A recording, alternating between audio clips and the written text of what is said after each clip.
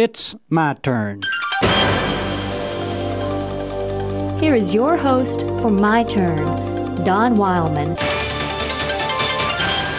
Jesus said, and we find it in Matthew, the 7th chapter, "For the gate is narrow and the way is hard that leads to life, and those who find it are few." You know, one thing a person learns early about life is that it wasn't meant to be easy. From the moment the baby leaves the protection of the mother's security, it begins to cry. And from that moment on, life never lets up on its demands on those who try to take it seriously. Now, basically, there are two attitudes one can take toward life. One is the take care of myself, don't care too much about the other person, don't get too involved attitude. And this is by far the most traveled road of life for the simple reason that it places no demands upon us that we don't want. We can do as we please or not do as we please.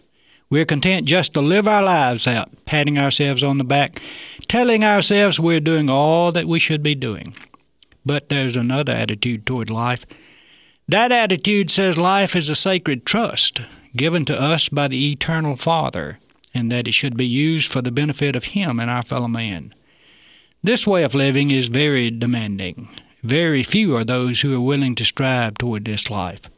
It places demands upon us that we don't want, causes us to strive toward what the masses call the impossible.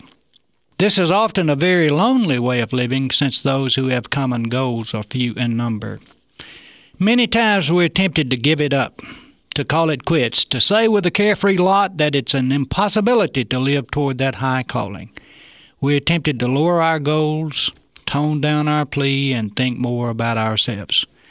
But then we ultimately come back to this. Life isn't supposed to be easy. It is supposed to be a challenge. And the very moment we cease working toward that high calling, we begin to deteriorate into nothing but a self-satisfied, selfish human that joins the don't care crowd. When we get to the place where we're ready to throw in the towel and call it quits, what we really need is to know that what we're doing has some eternal, lasting significance to it. For as long as a person can believe that what he is doing has God's stamp of approval on it, he can face any obstacle that stands before him. But once he quits believing in his high calling, he's doomed to a life of selfishness. Sometimes the night gets dark, awful dark, and you begin to question whether or not you should forget that high calling. For your job becomes hard and you see very little chance of it getting any easier in the future.